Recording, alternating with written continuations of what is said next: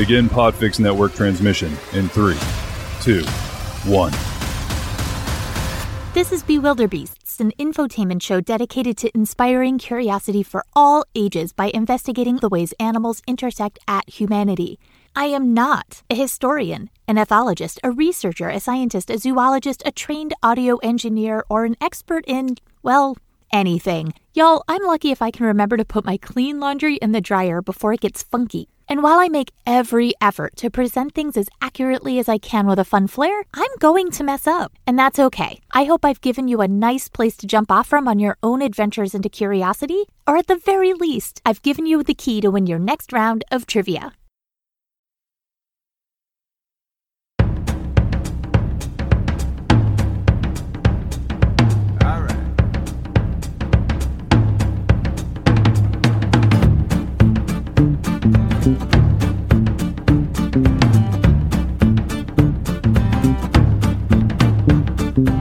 Hello and welcome to Bewilderbeasts. I'm your host, Melissa McHugh McGrath, still recording from the tiniest podcast studio closet outside of Boston, Massachusetts.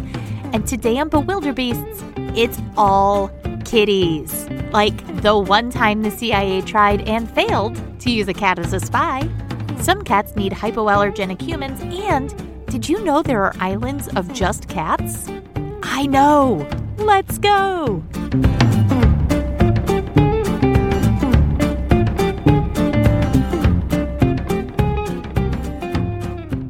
Y'all asked for it. This is the all-cat special. And we are 25 weeks into this crazy podcast. You emailed, you let me know that you just wanted cats, and you all are getting cats. So first, a person who loved cats is called an ailurophile, which is Greek for cat lady, or as my friend Dave has embraced, crazy cat gentleman. This episode goes a bit long, but if cats have 9 lives, then this episode covers all of them. So before we dive in, remember, please rate and review, subscribe, and tell a friend. And if you leave an iTunes review by March 15th, 2021, 3 of those reviews will be chosen randomly for either your choice of a story or a shout out on the show or a Bewilderbeast sticker whenever I get them made up. Now that that's out of the way, for Zoe, for Dave, for Cara, for Aislinn, for Janet, and for all the other kitty aficionados out there, let's get on with the show.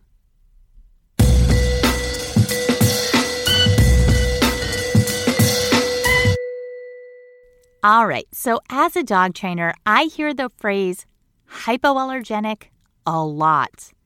And often owners will get hypoallergenic animals in the hopes of keeping allergens at bay to prevent symptoms in human caretakers like itchy, watery eyes, coughing, sneezing, facial pressure or pain, skin rash, under eye swelling that appears blue, difficulty breathing, congestion, chest tightness, hives, and in very rare cases, anaphylaxis. You know, that life-threatening thing that, according to the Mayo Clinic, anaphylaxis causes your immune system to release a flood of chemicals that can cause you to go into shock. Your blood pressure drops suddenly and your airways narrow, blocking breathing. Signs and symptoms include rapid weak pulse, a skin rash, nausea, and vomiting. Common triggers include certain foods, medications, insect venom, and latex. Allergies to pets are the second largest cause of allergies in the United Kingdom, and half of asthmatic children in the UK are allergic to cats, and 40% are allergic to dogs. So as a result of not just wanting to pop extra Claritin or Zyrtec just to keep a beloved pet, some owners might seek out a hypoallergenic pet or one that doesn't trigger allergies.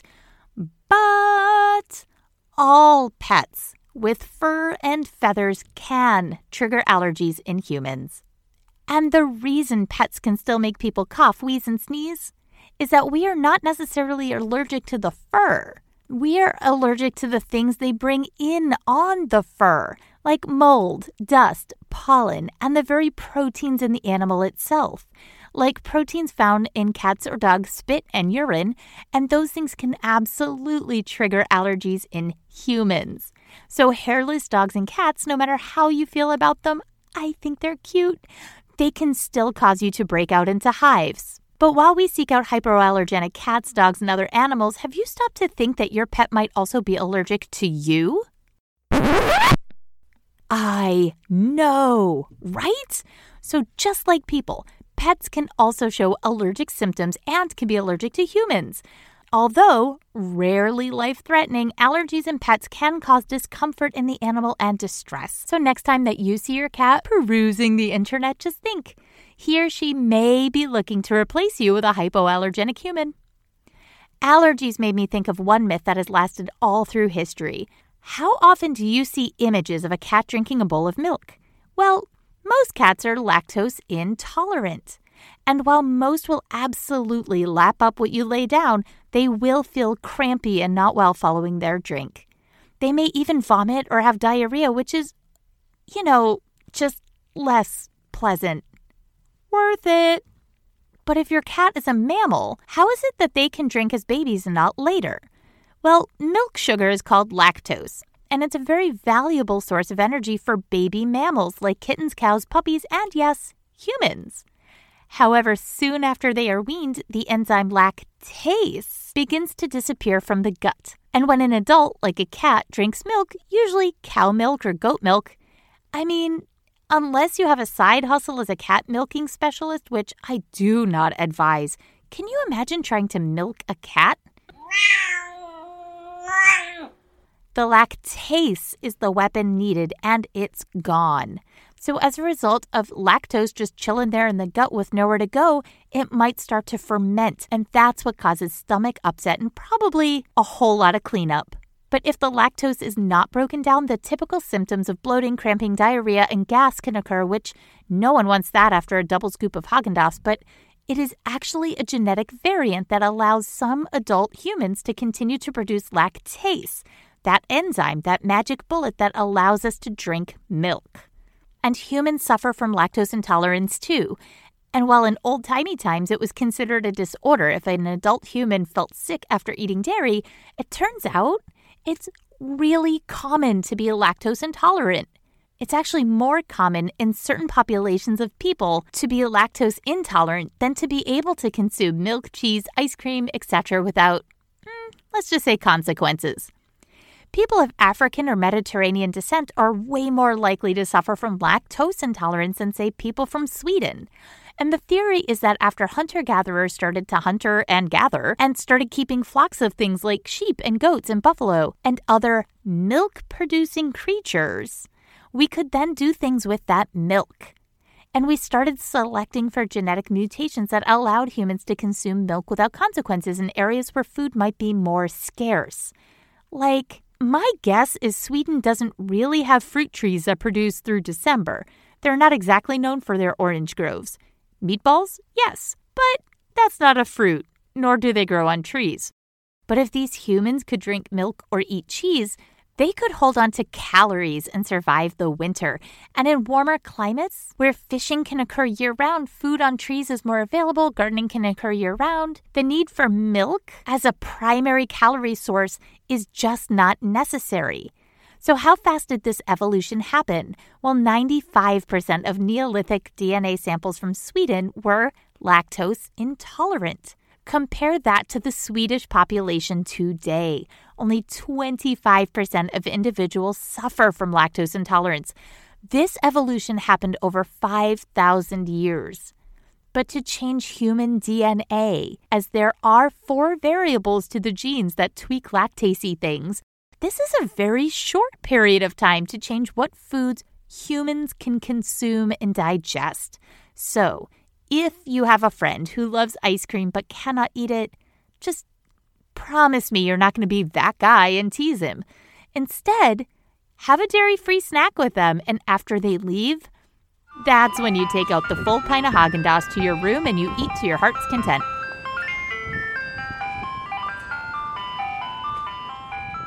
Cats are known as obligate carnivores too, meaning that they need meat. Very much like Ron Swanson from Parks and Recreation, and everyone who has ever spoken to me about growing up in Maine when I said I was making the switch to hummus over haggis. Lots of people assume that humans have to have meat, but that is absolutely not true, unlike our cat friends. Cats need to eat meat, and they need much more protein than many other animals like dogs. And it would be like putting vegetable oil in your diesel engine car without converting the necessary parts first.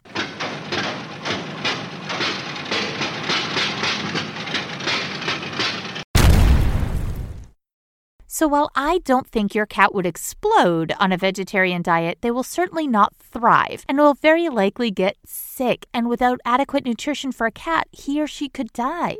So don't do that.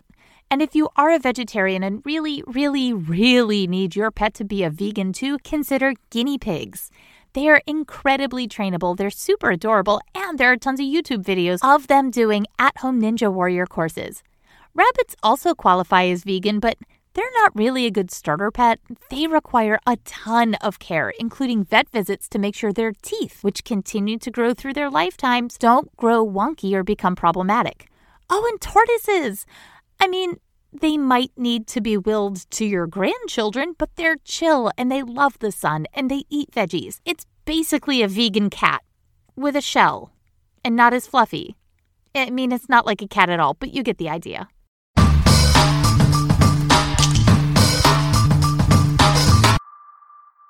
The foremost agency in all things spy and intelligence, the CIA, did maybe the dumbest thing in spying.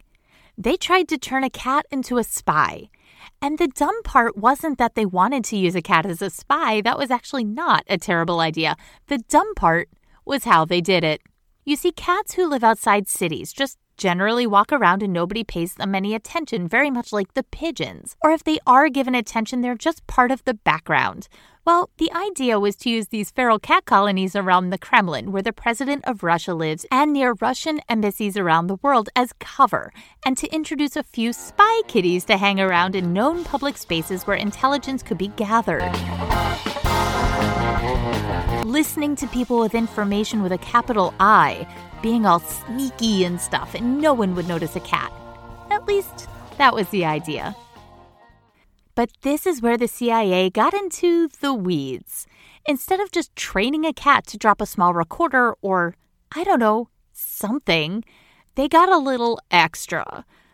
The CIA decided to make a Franken-Kitty by taking 5 years and up to $20 million in funding to insert wire antennas into cattails, a transmitter into the base of a cat's skull, a microphone surgically implanted into a cat's ear, which they did.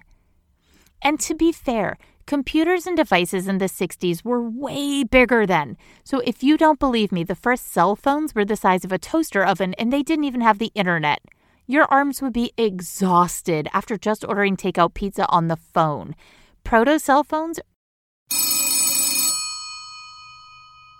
just called people. I know, it's terrible.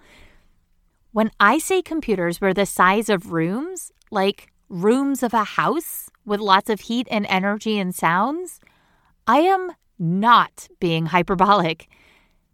This would have had to be one heckin' big cat. Maybe a tiger could have been used, but then that would have been more conspicuous. Here, kitty, kitty. As testing continued on living cats and replica dummies, they finally created their Meowsterpiece, a real-life spy cat that they called Acoustic Kitty, and immediately they ran into problems. The same problem most dog people have when they decide to get a cat, because, you know, a cat, it's just a small dog. It's not. A small dog is a small dog. A cat is a constant test of Newton's first law of motion. An object, like a glass on a table, will stay at rest until a force, like a jerk cat, knocks it over. Cats have a reputation for doing their own thing, being more independent, less interested in what people want. What this kitty wanted was more food, so the cat would just wander off mid-session.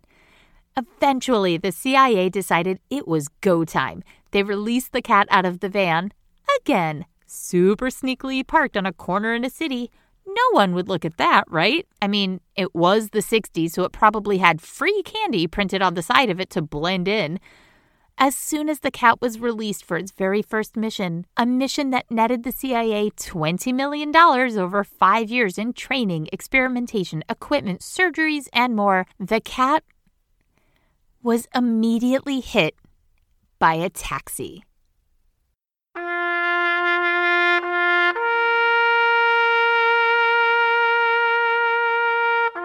And with the death of Acoustic Kitty, the project was instantly scrapped.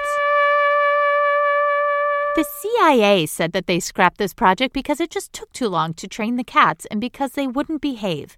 This was the 1960s, so I'm going to guess that there were more men in charge and not the stereotypical cat ladies at the helm who would have absolutely been able to advocate more for the kitties in one important way that likely would have changed the entire program. The assumption even today, but I can only imagine was way more potent in the 60s, is that cats are not trainable.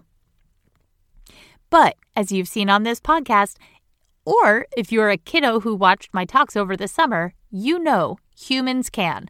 Train a fish to play soccer, a horse to accept a rider doing gymnastics on his or her back, a guinea pig to run an agility course, dogs to find COVID, whale poop, and malaria, caterpillars to target to a specific color, so after they turn to goo, metamorphosize into butterflies, and come out for a very short window of life thereafter, they remember their reinforced color and will go to it.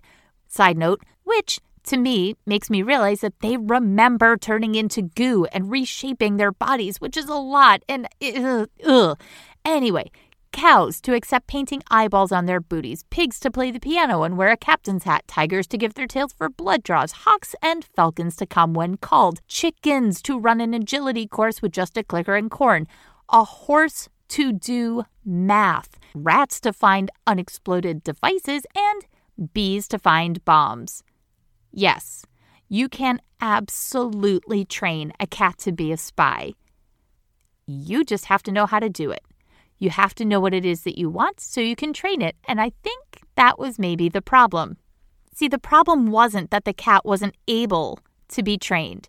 The problem was the CIA, an intelligence organization that did not have the skills to train such an animal to do a task, a very specific task. And that is a very specific set of skills. Heck, I have trained a 13-year-old cat with arthritis how to stay, leave it, target to my hand, spin, sit, and more. And that was a cat who had no prior training who happens to live in my house.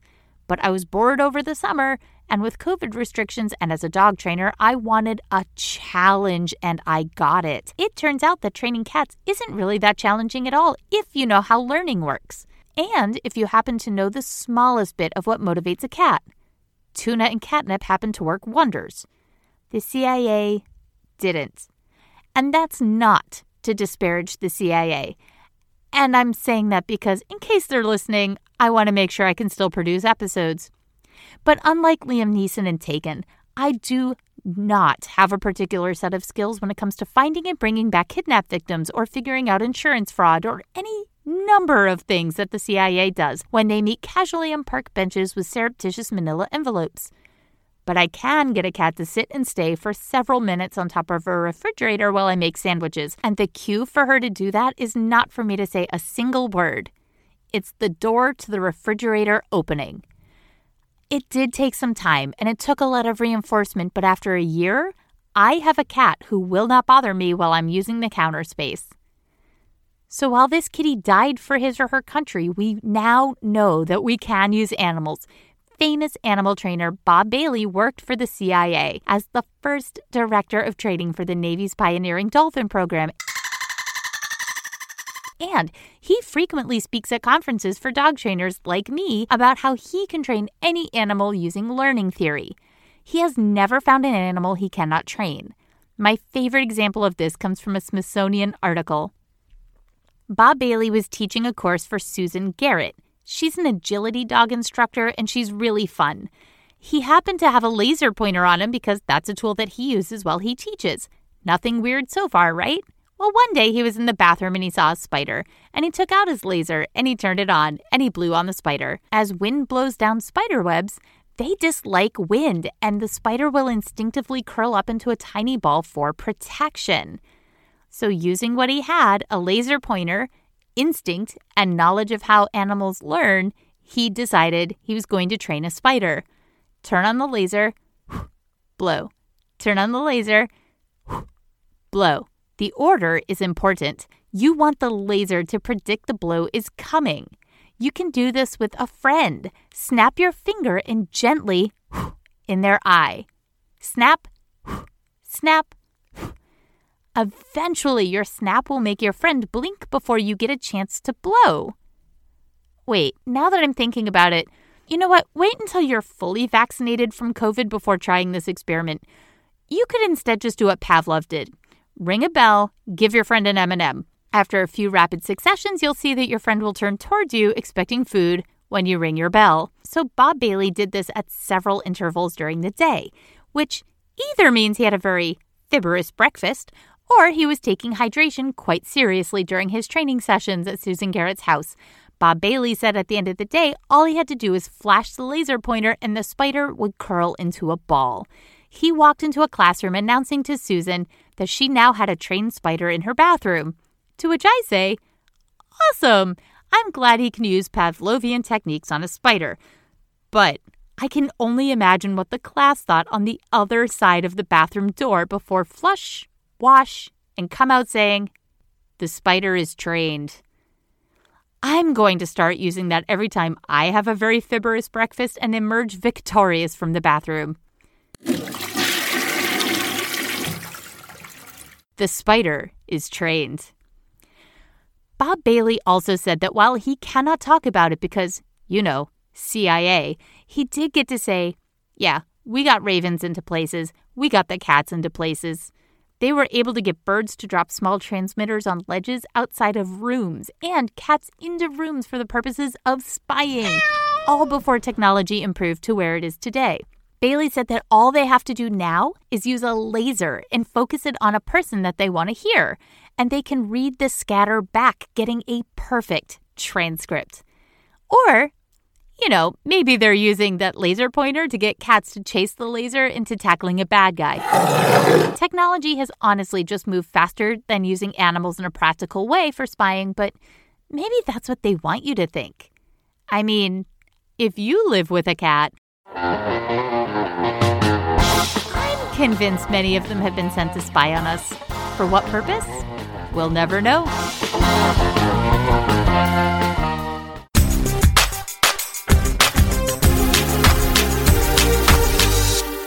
I was reading a story as a candidate for today's episode. A story about an island of cats off the coast of Brazil where about 20 years ago a couple lived on this tiny island. Some real Survivor-inspired stuff. But when they left, they ended up leaving their 2 cats behind. Well, cats do what cats do.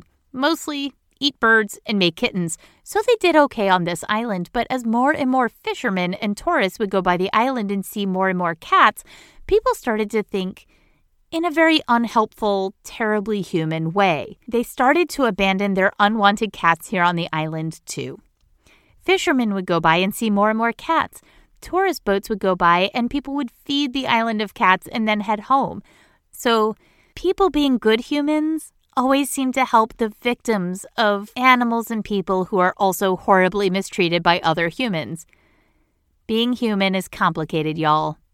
Anyway, after COVID-19 started to shut things down in the tourist industry, the cats on this island really started to find themselves in a bad way. Fishermen, when they were finally allowed out on the boats again, discovered the kitty colony was starving. Many of the cats had died, and they weren't looking so good. With humans staying inside and not participating in the tourist industry, the cats had no food, no clean water. And so these fishermen became superheroes. They grabbed volunteers, a boatload of PVC pipe, which are plastic tubes you can interlock in many ways. They're really useful for quick light builds that are waterproof. And they went to work making rudimentary feeding stations around Cat Island. Long, hollow pipes with a U-bend, almost like a toilet, at the bottom to basically create a self-feeding station. Imagine a long letter J of PVC pipe tied to trees. And the J part, the little curly bit, resting on the ground, and the food poured into the top of the J. And as the cats eat from the open curved bit, The food from the top of the J fills into the bottom, creating a rudimentary self-feeder for the cats. Fishermen go weekly to replenish the food, and they save the cats. Well, now it's still really sad. People will still essentially dump their companions on this island. And the fishermen say that when they get there, they know who's new to the island, as the most recent cats still very much love people. And they try to make friends with the fishermen, which is in stark contrast to the feral cats, the ones who were born on this island, who were never raised in a home or near people, who have figured out how to climb trees and eat wildlife, and that humans are scary. So while this might not be the happiest story, this is a case of humans being both the cause and the solution to the kitties' problems.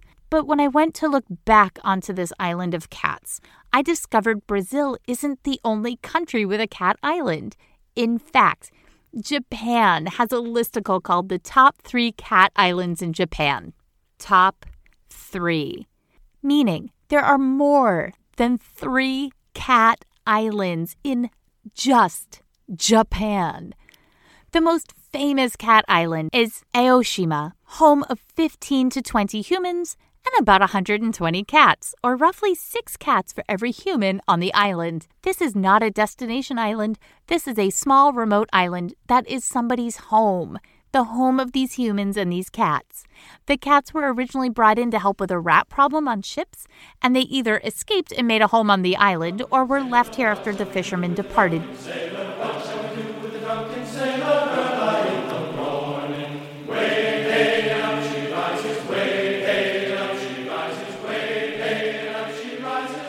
But either way, these cats call this place home, and the humans feed and care for all of them. There are no cars, no hotels, no high-end restaurants, but if you're the kind of person who thinks that you would enjoy just chilling on an island with semi-feral cats, and you do not want to talk to people at all, you might have just discovered heaven. Just bring your own snacks and don't bother the people who live here. It's believed by the local people of the second island, Tashirojima, believe that feeding cats will bring wealth and good fortune. And the humans take incredible care of these feral cats, and the cats have become embraced in this island's culture. In between the 2 villages of this small island is a shrine for cats called Nikko Jinja. It is dedicated to the cats who lost their lives on the island from falling rocks. The cats here are so revered, no pet dogs are allowed on the island. Something to keep in mind when interacting with any cat, some might love attention and affection and petting, but just like humans, cats have their own individual personalities.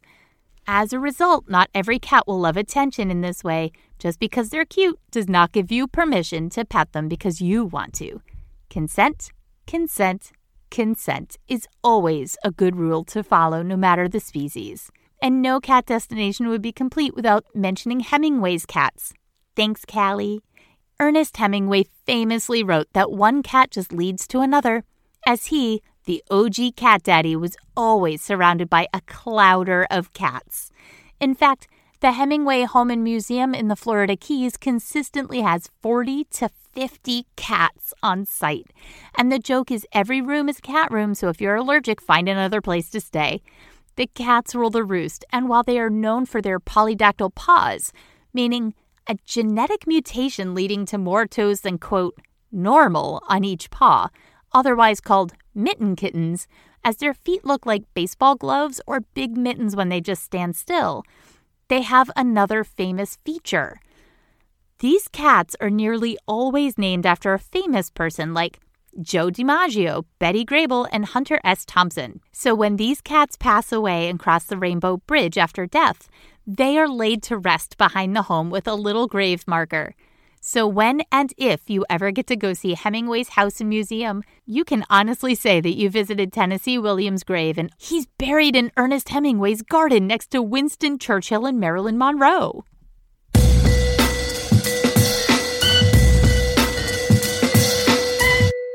So thank you for joining me today on Bewilderbeasts.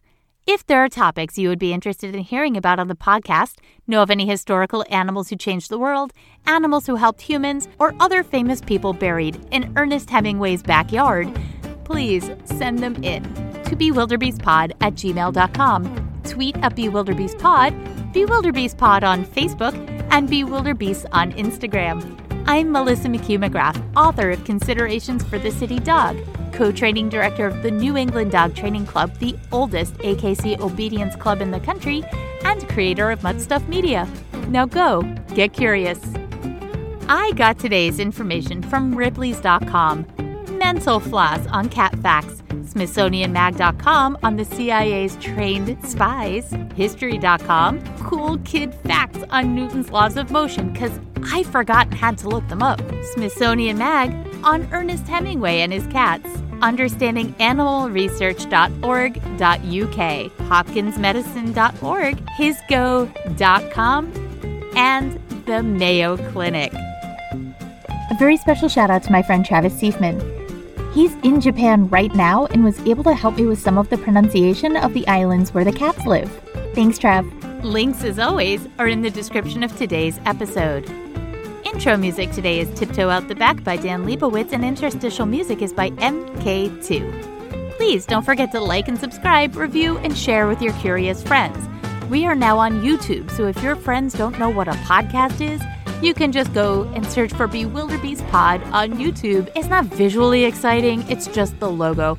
But the audio is all there, so if that's your jam, go for it. Send it to your grandparents. And again, if you have teachers in your lives who would like for me to come in and have a conversation about cool animals that you've learned about on this podcast, let them know. And they can contact me through the website, bewilderbeastspod.com. As always, thanks for listening, and I will see you next week.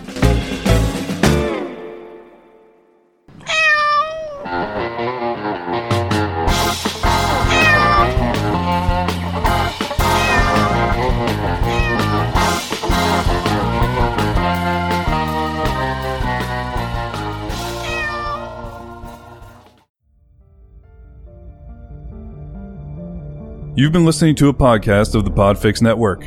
Discover more audible gems like this at podfixnetwork.com. Make sure to catch up-to-the-minute network shenanigans by following @Podfix on Twitter, official_Podfix on Instagram, @Podfix Network on Facebook. And make sure to subscribe to Podfix Presents wherever you choose to find podcasts. The Podfix Network, artist owned and loved.